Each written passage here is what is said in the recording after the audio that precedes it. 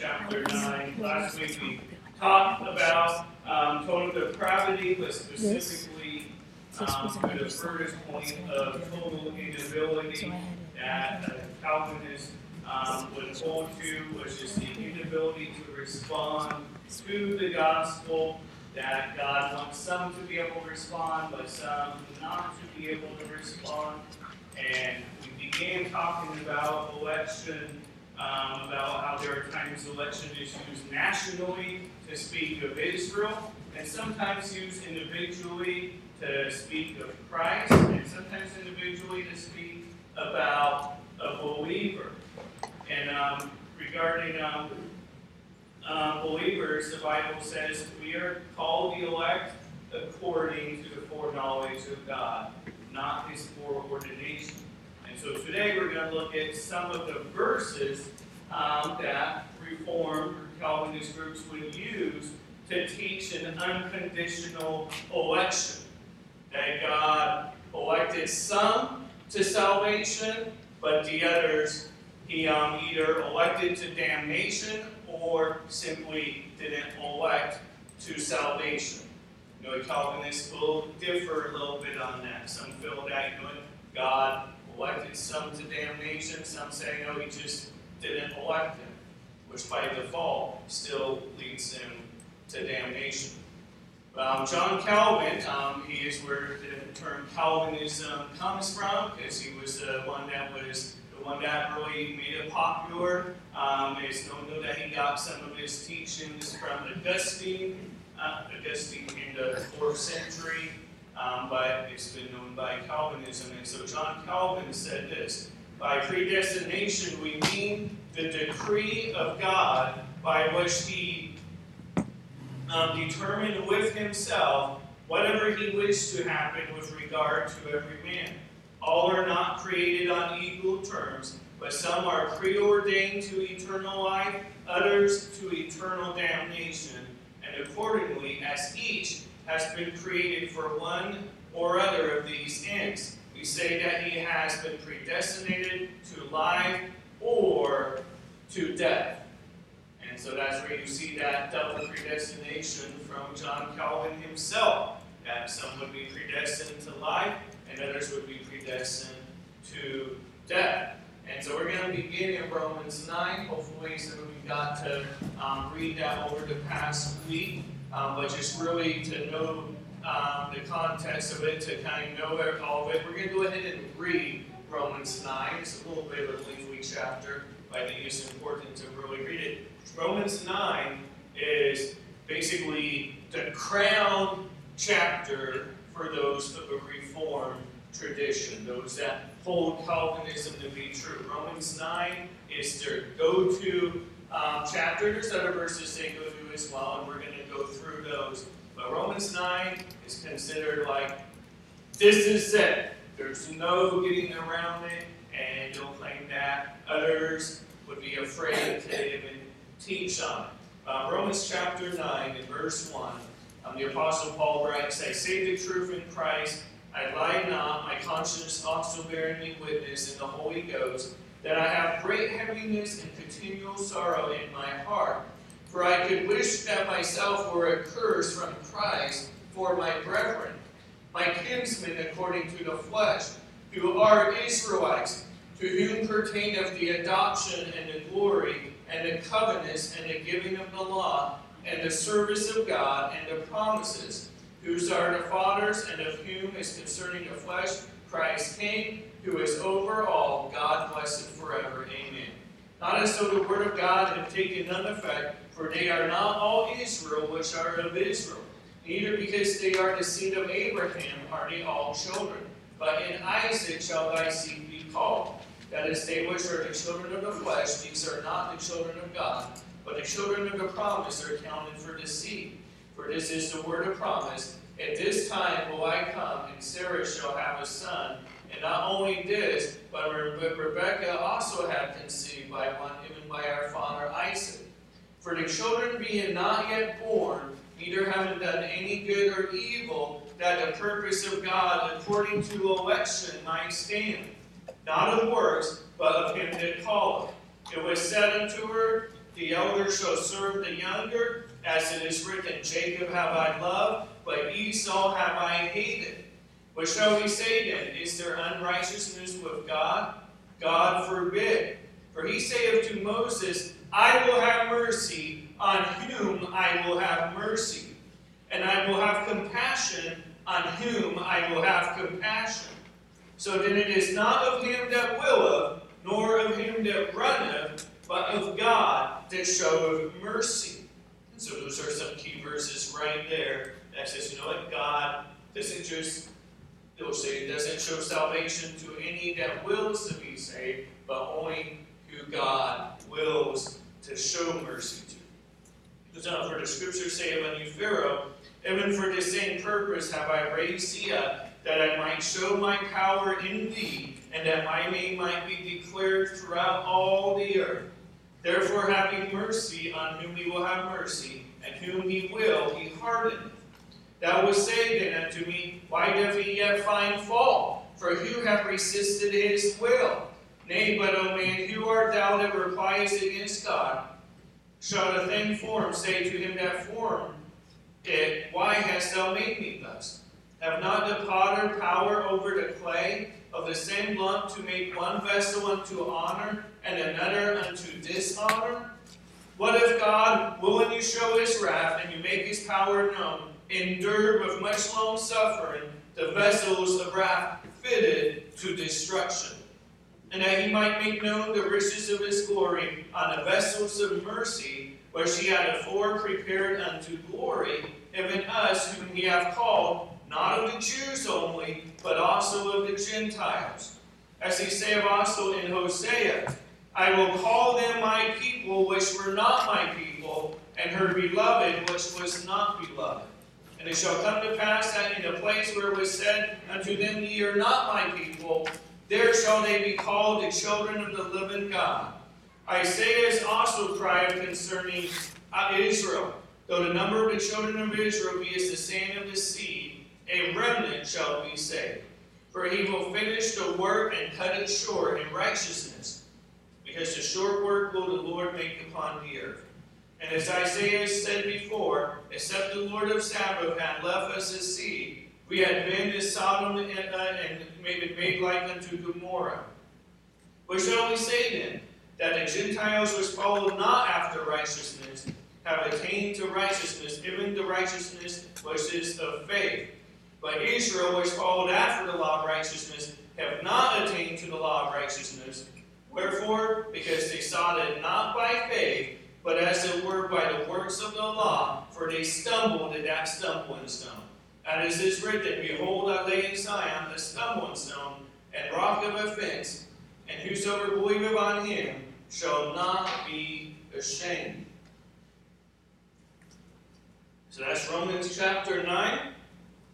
And so look at some of the assumptions or the arguments that are made from a Reform and Calvinist perspective. Again, other terms often used, you'll see on their websites, is the doctrines of grace. That's to try and maybe not have the attached name of Calvin on it.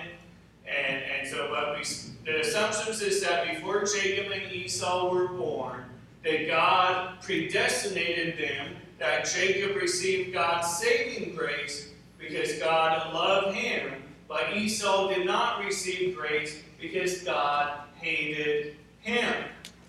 That God chooses who he has mercy on unconditionally. Some God predestinated to receive his mercy, others he did not.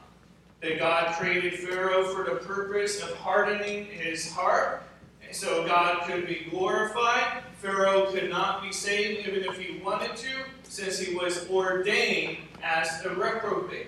And so in these, you can see some of the part of this, the scriptures do clearly say, but part of it is taking it, I believe, beyond what the scriptures are actually teaching.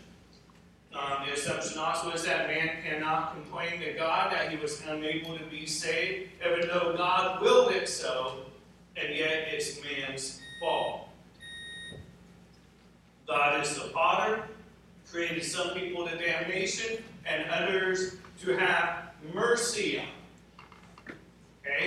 Now we'll look at, the facts. What is the context?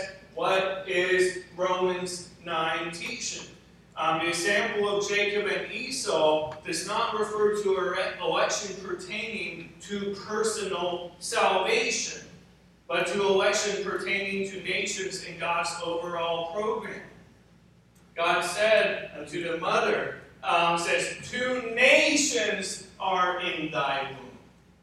Okay, not literally, there weren't going to be like 2 nations coming out, but their descendants. That they would be the ancestors of 2 nations.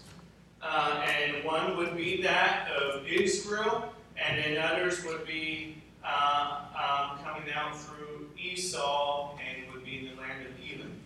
Now, Genesis mentions no divine hatred towards Esau.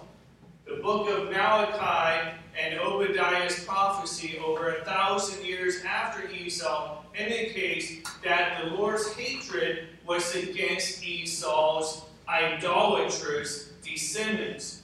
In the same way, the love for Jacob refers to his descendants who were his sovereignly elected people through whom the Lord's Redeemer would come and bless the world. That God did set Jacob aside, called him Israel, and they would be the people of God as a nation. Now that did not mean that everyone part of that nation was saved. That's why the Bible says not all they that are of Israel are of Israel. That John the Baptist preaches and Jesus preached when the Pharisees would say, we are of Abraham's seed. And then they say, God could make of these rocks Abraham's seed. But that they had rejected the God of their fathers, that they had rejected Jesus, and they rejected the Lord. But Israel was the chosen people of God. But someone's not saved simply because they're Jewish. They have to come to a faith in Jesus Christ. But as a nation, they were called the elect. They were elected for God's purpose. Now, Pharaoh was already a heathen, already a pagan. He already had a hard heart towards God. We see that he already had God's people in bondage of cruel slavery. The Pharaoh before him also had a hard heart. The Bible says that Pharaoh charged all his people, saying, every son that is born, ye shall cast into the river. Okay, so we see there's already a hardness towards God. So before God hardened Pharaoh's heart, we see he said, who is the Lord that I should obey his voice to let Israel go? I know not the Lord, neither will I let Israel go. And so when man rejects God, God often makes examples out of them. The Bible talks about how God will even use the wicked as his sword. That he will use one wicked nation to judge another nation. That he would even use other nations as a sword against his own people to chastise them. And so God, whether people are good or evil, God will use it to accomplish his grander scheme of things, his purpose in our life. And so God hardened Pharaoh's heart. So the purpose was so he would not let the people go. So God could continue to do the mighty works in Egypt. You see, if Pharaoh let him go the first time and just let him go, the Egyptians wouldn't really know who the Lord was. And so God already took a wicked man, someone that already had a hard heart, and then hardened it more to prevent him from letting the people go. That the Bible talks about that the Lord turneth the hearts of the king whithersoever he will. And that's often the verse God will use to say, look at that. But no, it's just that God will accomplish His will through the kings, through presidents, through those in authority, even in their rejection of the Lord. You see that with Nebuchadnezzar. You see it all throughout Scripture. God will use different people to fulfill Bible prophecy. And so God does at times harden hearts.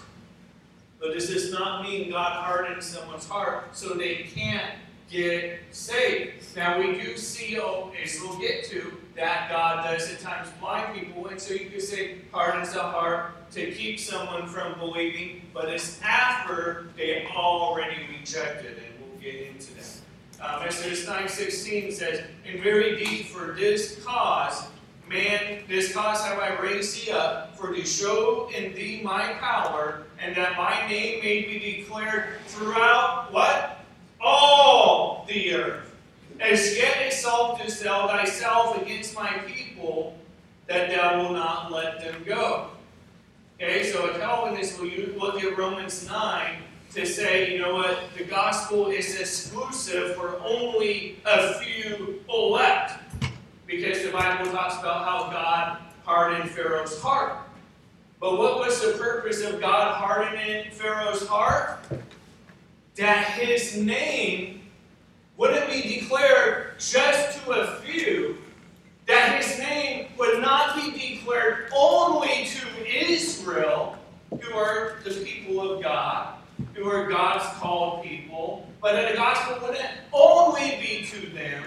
That his name would not only be declared to them, but that Egypt and the rest of the world would know that Jehovah is Lord.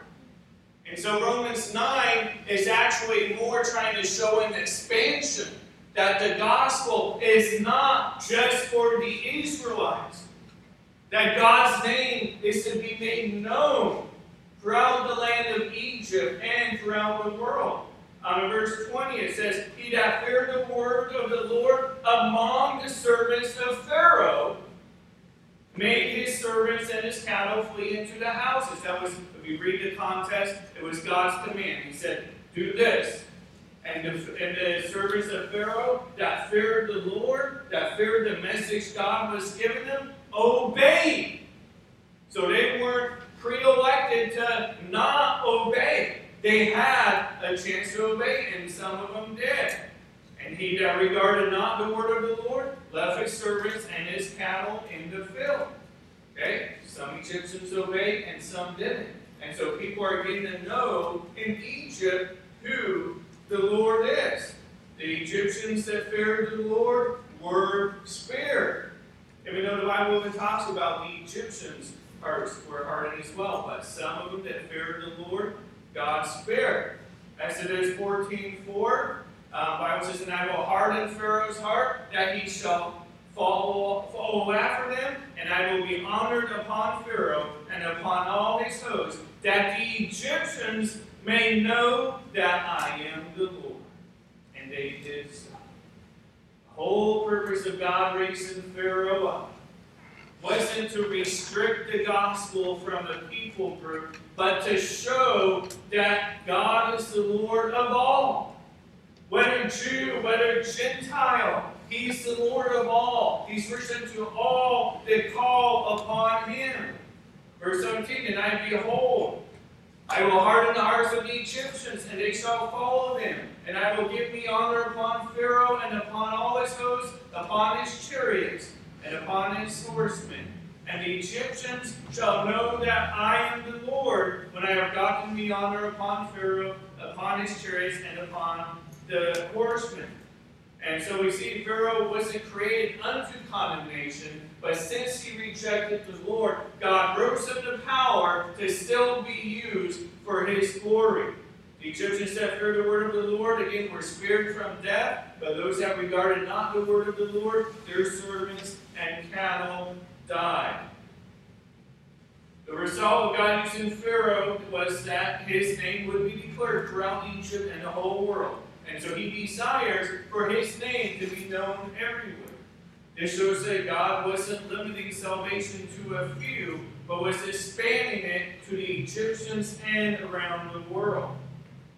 One of the verses in Romans 9, it's used to show Calvinism is often, "What if God, willing to show his wrath and to make his power known, endured with much long suffering the vessels of wrath fitted to destruction?"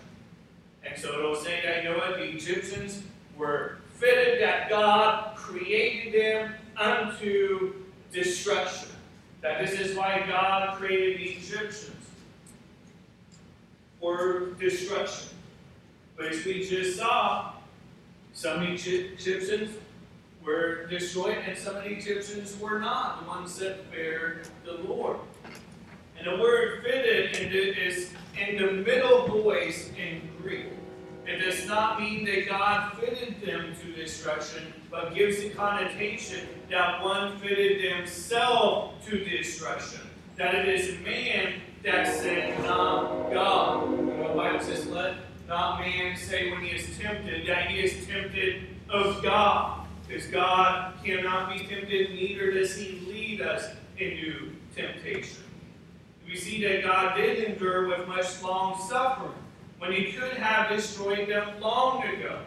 But he is going to use them to accomplish his purpose somehow.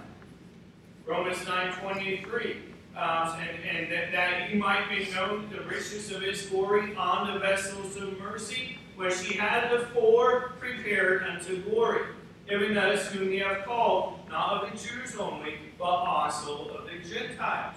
And so it'll say some people are vessels of mercy, some vessels are vessels of wrath, of destruction. But we see that, if God has prepared beforehand the vessels of mercy would include both Jews and Gentiles. Now, this isn't speaking of individuals, that only some individuals are and some aren't, but it's a class, it's a group, that both Jews and Gentiles would be able to be saved. It's the overall context is speaking of the national election of the Jews as the chosen people of God, but that God also calls people amongst the Gentiles to receive of his mercy. This is another verse to use. Therefore have he mercy on whom he will have mercy, and whom he hardeneth.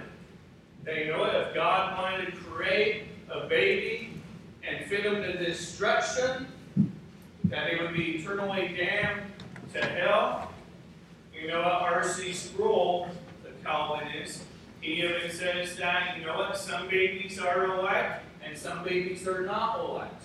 That some babies, if they die through abortion, they're going to go to the lake of fire. And then those that are chosen will go to heaven. That's his view as a Calvinist. I mean, he said it. Now, his wife actually says she disagrees with him on that one. But let's look at this, okay? It is true that God will have mercy on whom he will have mercy. This is what the Bible says. We're not arguing against what the Bible says. God does choose whom he will have mercy.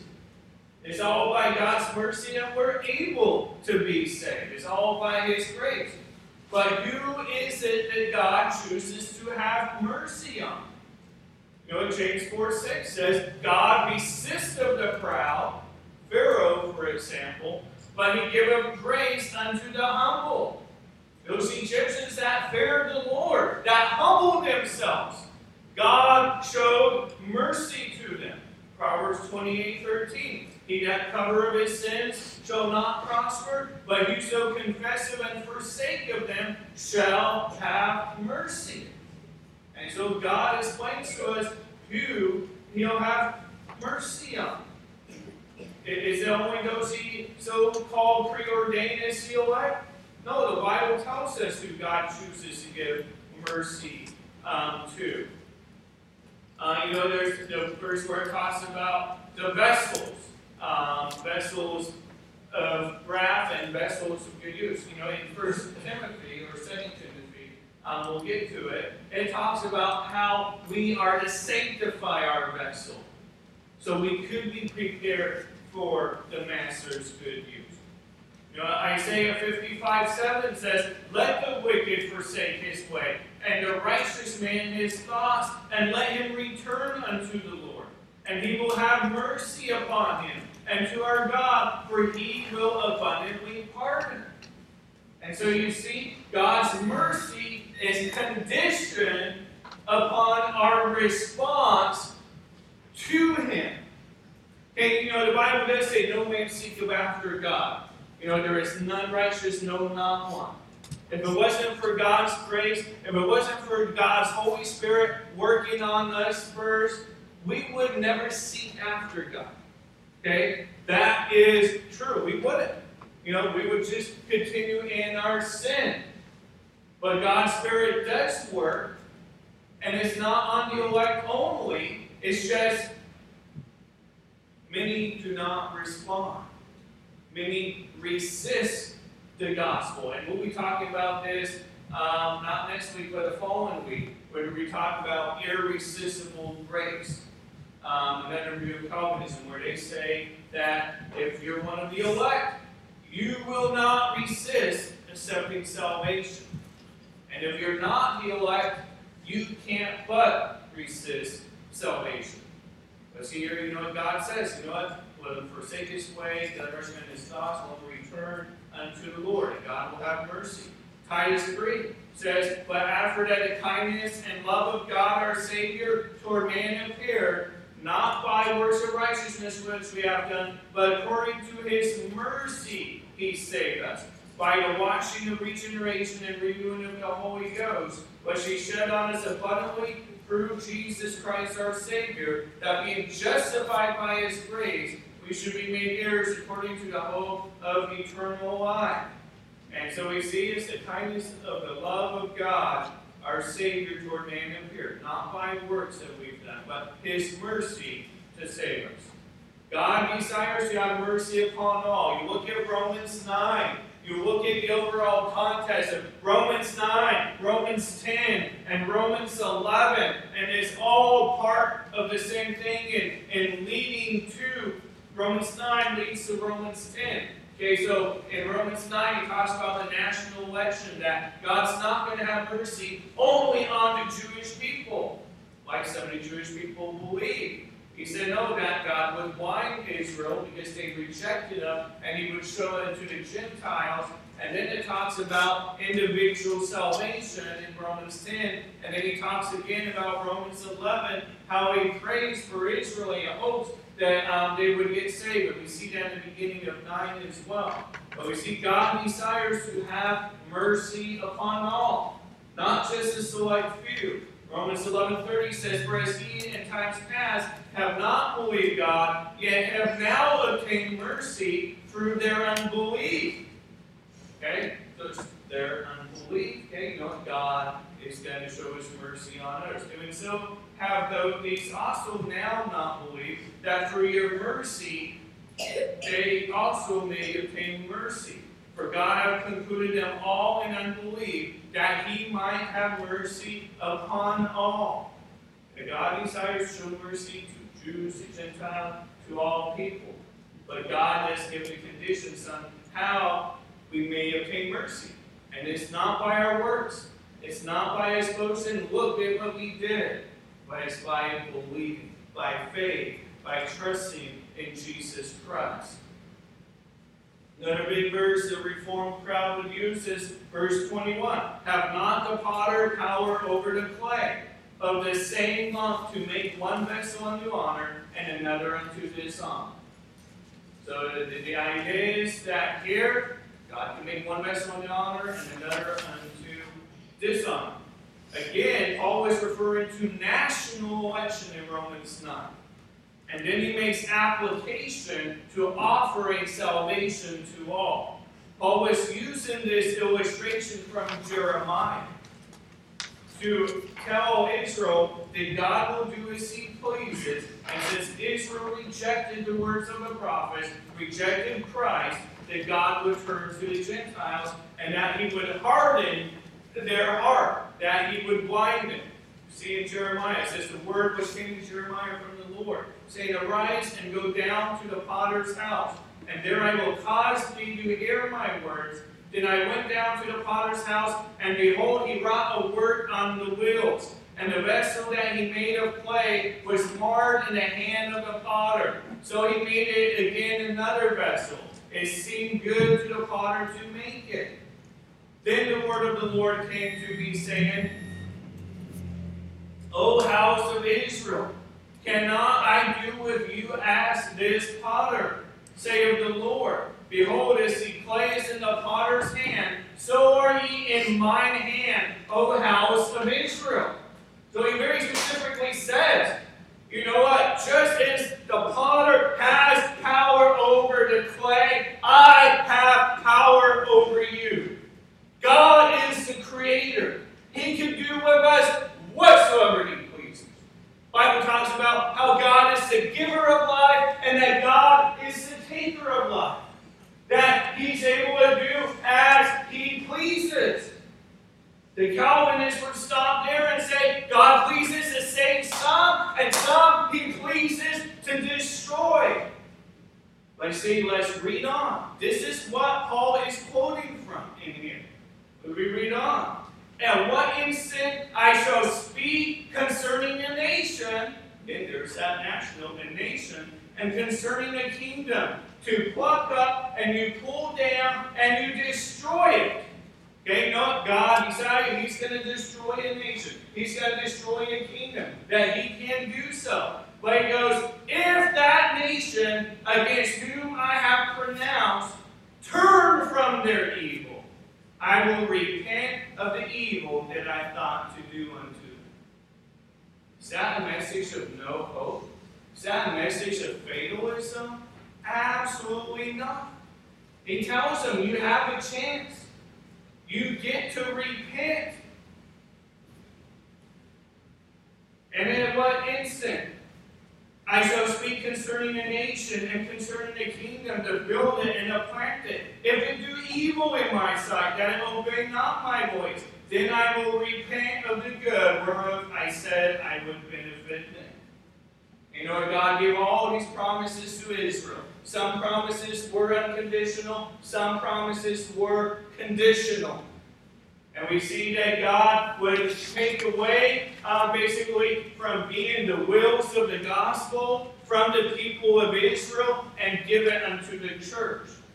Now, that does not mean God's plan with Israel is finished. As we read in Daniel and in Revelation, that there be a time when Israel recognizes Jesus as the Messiah, and he'll be working through and with them again. But in the time being, Jesus said that, you've found yourself unworthy of the gospel, I will give it unto another. So we see the very verse that Paul is quoting from about the potter has power over the clay does not teach that some can be saved and some cannot. We see later in Jeremiah that talks about that God will break the clay in pieces, those that do reject him. So even though Israel was clay, they were capable of repenting. God's salvation of the Jews was not a matter of sovereign election, but based on the individual's faith. As we see in Romans 9:31. But Israel has followed after the law of righteousness, have not attained to the law of righteousness. Wherefore? Because they sought it not by faith, but as it were by the works of the law. For they stumbled at that stumbling stone. Romans 10:1 says, Brethren, my heart's desire and prayer to God for Israel is that they might be saved. For I bear them record that they have a zeal of God, but not according to knowledge. For they being ignorant of God's righteousness, and going about to establish their own righteousness, have not submitted themselves unto the righteousness of God. Remember, God called Israel his elect. But even as his elect, they're not saved unless they individually come to him by faith. The promise of salvation in Romans 10 proves that salvation is for whosoever and not limited to a select of God's choosing. This is right after Romans 9. Okay? So it's in the context of leading up to it. And the Bible says that if thou shalt confess with thy mouth the Lord Jesus, and shalt believe in thine heart that God hath raised him from the dead, thou shalt be saved. For with the heart man believeth unto righteousness, and with the mouth confession is made unto salvation. For the Scripture said, Whosoever believeth on him shall not be ashamed. For there is no difference between the Jew and the Greek. You see, over and over is what Paul is trying to say. That just because you're a Jew does not mean you're saved. And just because he's like for Gentiles does not mean they're not saved. And you know what? God is the God of all. He's the creator of all. And that they, the elect Israel, if they're going to be called the elect as an individual, elect according to the foreknowledge of God, they must have faith in Jesus Christ. For the same Lord over all is rich unto all that call upon him. For whosoever shall call upon the name of the Lord shall be saved. The Bible doesn't tell us to say, hey, go unto people and say, hey, you know, if you're the elect, God will enable you to be saved. So try believing, and if you believe, that's just evidence God chose you. It's not how God tells us to give the gospel. He tells us to go and teach them that if thou shalt have faith, that if you will call upon the name of the Lord, whosoever, the invitation is open to all. Revelation ends in the last chapter. It says the Spirit, not the Holy Spirit, and the bride, talking about the church, said, whoso called me to take of the water of life, that whosoever will may come. When God mocks sinners by promising salvation if they believe in Christ, and then only enable those who be sovereignly elected to actually exercise such faith. This doesn't really make sense to me. There is conclusive scriptural proof that salvation through the gospel and national election are distinct, separate things. And as we're reading in Reformed circles, they fail to understand this. They think anytime it talks about elect or election, it's talking about their salvation. But if you look in Romans 11:28, as concerning the gospel, they, is talking about the Israelites, okay, the Judaizers, as concerning the gospel, they are enemies for your sakes. They are enemies of the gospel. They want to try to obtain their own righteousness by the works of the law. They preach a false gospel. And so as concerning the gospel, they are enemies for your sakes. But as touching the election, they are beloved for the Father's sakes. Okay, that election being the national election, that God chose Israel to be the vehicle that the Messiah would come. There's that national election that, you know what, God chose them as a special people unto himself. And for the Father's sake, how about Abraham, Isaac, Jacob, that for the promises made to them, they're beloved of God, that God cares about the Israelites. God cares about those in the Western wall. They're in their idolatry, and God hates that. But he loves them because he wants them to come to a faith in Christ. Now, many of them are blind. God had blinded them. But why does he blind them? And we'll get to that. But it's because they at first rejected it. And so God eventually brings blindness. But we see here clearly is the distinction. They're beloved of the Father's sake, but they're not saved. They're called elect, but they're not saved. They're enemies of the gospel. They preach the false gospel. But God still cares about them and wants to see their salvation. You see, God's sovereignty does not mean that his desire is always accomplished. Romans 10:21, but to Israel he said, all day long I have stretched forth my hands unto a disobedient and gainsaying people. God was reaching out. This really goes into when we talk about irresistible grace. We see that, you know what? God allows them to resist. God's trying to bring them to himself. Not that God is weak and can't, but God in his all power and his sovereignty allows man to respond, to receive, or to reject. John 5:40 says, okay, and ye will not come to me that ye might have life. He wanted them to come to eternal life, but they would not. And he tells them, for had ye believed Moses, ye would have believed me, For he wrote of me. But if you believe not his writings, how shall you believe my words? Another passage you can write down to look up is Psalm 78, verse 34 to 41. Here we go pretty quickly here. We still got more verses to go over. That's over Romans 9. If there was anything I didn't answer, feel free to ask after services. But here's some other proof texts used to teach unconditional election by Reformed circles. And Jesus said that the saying of Isaiah the prophet might be fulfilled, but she spake, Lord, who have believed our report, and to whom have the arm of the Lord been revealed? Therefore they could not believe, because that Isaiah said again, He hath blinded their eyes and hardened their heart, that they should not see with their eyes, nor understand with their heart, and be converted, and I should heal them. As a quote of Isaiah, I think Isaiah 7. And so there's that. And that used to confuse me. I'm like, why would God not want these people to be converted? Why would He blind them? But as we read on, it's just they rejected the prophets over and over and over.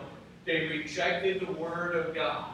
And so there comes a time where God will bring blindness upon them and say, okay, fine, we left to it. You see, we'll get a broader context. And we probably can't read it from there, but starting in verse 37 in John 12, Then Jesus said unto them, Yet a little while is the light with you. Walk while ye have the light, lest darkness come upon you. For he that walketh in darkness knoweth not whither he goeth. While ye have light, believe in the light, that ye may be the children of light. These things spake Jesus, and departed, and did hide himself from them. But though he had done so many miracles before them, yet they believed not on him. That the saying of Isaiah the prophet might be fulfilled, which he spake, Lord, who have believed our report, and to whom have the arm of the Lord been revealed? Therefore they could not believe, because that Isaiah said again, He hath blinded their eyes, and hardened their heart, that they should not see with their eyes, nor understand with their heart, and be converted, and I should heal them. These things said Isaiah when he saw his glory, and spake of him. Nevertheless, among the chief rulers also many believe on him.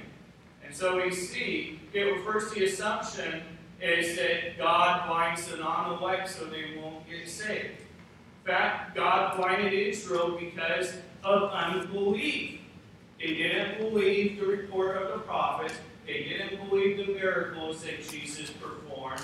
And Christ told them, believe the light while they have the light. The darkness was coming. He says, you have light right now. Believe in the light while you have it. In John 1, it talks about how Jesus came into the world, that He is the light, that light of every man that entereth the world. That God gives a measure of light to everybody around the world. And He says, while you have that light, believe in the light. Even in the darkest of places, God brings up and calls missionaries to go to places to give the gospel. And many times the tribes and nations reject it. And they lose that light. That God isn't always forever going to keep on working. We see God sometimes draws back. Says, okay, work, I'm done. Told them, you have the light, believe it while you have the light. Because they rejected it, God eventually brought blindness in Israel in part. But then what do we see also? Yet many of the chief believed. So even in the midst of that blindness, many did believe. They turned from that. They rejected their unbelief. And so they were able to believe. And also, the Bible says in 2 Corinthians 4:3, but if our gospel be hid, it is hid to them that are lost, in whom the God of this world, talking about Satan, hath blinded the minds of them which believe not, lest the light of the glorious gospel of Christ, who is the image of God, should shine unto them.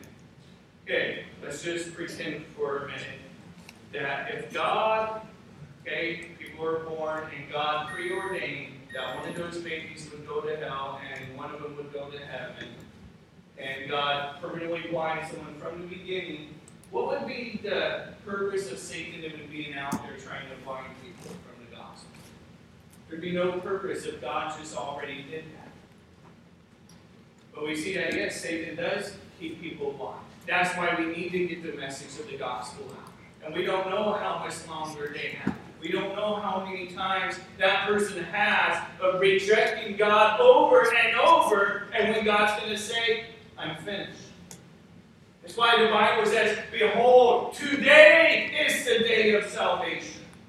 While you have opportunity, while the light is here, while the light is given to you, receive it and believe it. Because tomorrow might be too late.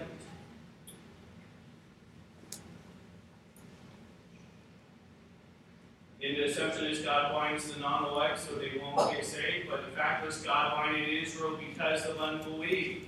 They didn't believe. I had it. Okay, we see David, Moses, Isaiah, and Ezekiel prophesied of their unbelief, and that Israel would be blinded as a consequence. We're not going to go over all the scriptures, but we see David, Moses, we already went over Isaiah, but Ezekiel says, Son of man, thou dwellest in the midst of a rebellious house, which have eyes to see and see not, they have ears to hear and hear not, for they are a rebellious house. And so eventually, God does bring blindness. Romans 10:16 and Romans 11. We'll just look at a few of these verses. You can write these down if you're quick enough, or you can ask for my notes. I can give those to you. We see God reach out unto Israel for a long period of time. We see that God still has not cast off the Israelites. We see the reconciling of the world, that anyone can be saved. Israel was blinded because of unbelief. Verse 20. God will draft Israel in again when they believe. And blindness in part has happened to Israel. All Israel will be saved. There will be a remnant in the end where they'll recognize Jesus was the Messiah, whom they wounded, whom they were a part of crucifying. And it wasn't just the Jews, the Romans were involved, okay? Both Jews and Gentiles were involved in the crucifixion of Christ. So we'll see that the Jewish people, by and large, will recognize Jesus is the Messiah. And we see that God desires to give mercy to all. And so we see that God will blind people during the Great Tribulation as well, not because they weren't part of the elect, but because of unbelief first. We see 2 Thessalonians 2:8. And then shall the wicked be revealed, talking about the Antichrist, whom the Lord shall consume with the spirit of his mouth, and shall destroy with the brightness of his coming. Even him whose coming is after the working of Satan, with all power and signs and lying wonders, and with all deceivableness of unrighteousness in them that perish, because they receive not the love of the truth, that they might be saved. Okay, there's not blindness first. This is because they receive not the love of the truth, that they might be saved. And for this cause God shall send them strong delusion, that they should believe a lie, that they all might be damned who believe not the truth, but had pleasure in unrighteousness. And so God does send a strong delusion, that they will believe a lie. You wonder how when the tribulation period starts, or it's called Daniel 70th week, how are they going to be massively deceived? God will bring blindness to them. Why? Because now they receive not the love of the truth. They rejected it. God worked on them, they resisted, and eventually God brings blindness. So we get the gospel out. Doesn't say God sends a strong delusion because they weren't the chosen ones, but because they received not the love of the truth. Acts 13:48, almost done, reading quickly. This one that confused me for a while. It was as many as were ordained to eternal life believe. It's like, okay, that's interesting. It's like, the Bible is the Word of God. We need to accept what God's Word says, whether it fits our theology or not. And so, but it brought me to study, okay? Don't just read one verse, but to study it. I was like, okay, if they're ordained to eternal life, then they're able to believe. That's why I was reading it as at first.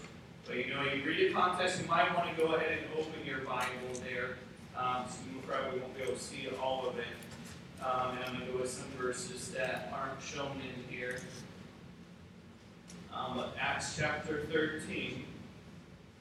In verse 23, it shows that God raised unto Israel a Savior. Verse 24 shows that John preached repentance to all the people of Israel.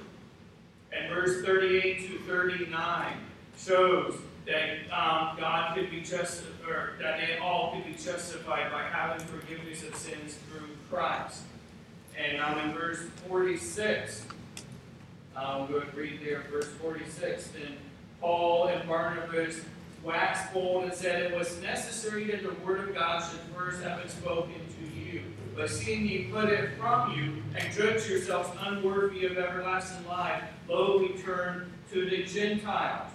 And so we see that the gospel can be rejected. They gave them the gospel, they were calling them for the gospel, they rejected it. And in verse 47 shows that the gospel is intended for only for so hath the Lord commanded us, saying, I have set thee to be a light of the Gentiles, that thou shouldest be for salvation unto the ends of the earth. And so again, showing the gospel's for all men. And so why are men ordained to eternal life? It's because they have the Son. The Bible talks about 1 John 5:12. He that have the Son have eternal life. And those people that are ordained to eternal life are believers. You're not going to be ordained to eternal life unless you're a believer.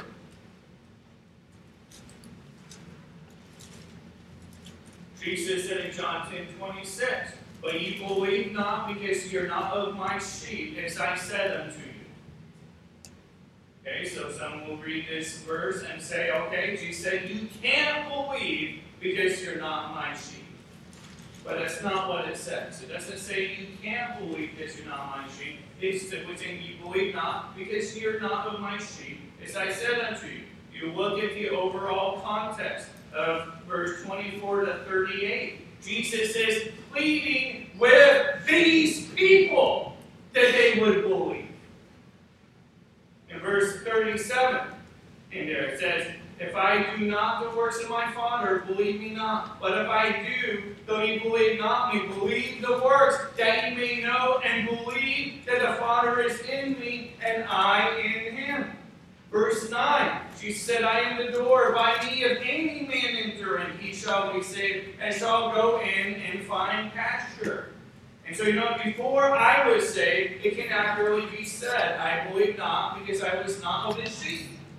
If I was of his sheep, I would be a believer. It didn't mean I couldn't come to where I would believe. A Hindu does not believe on Christ because he's not of his sheep. He's not a Christian.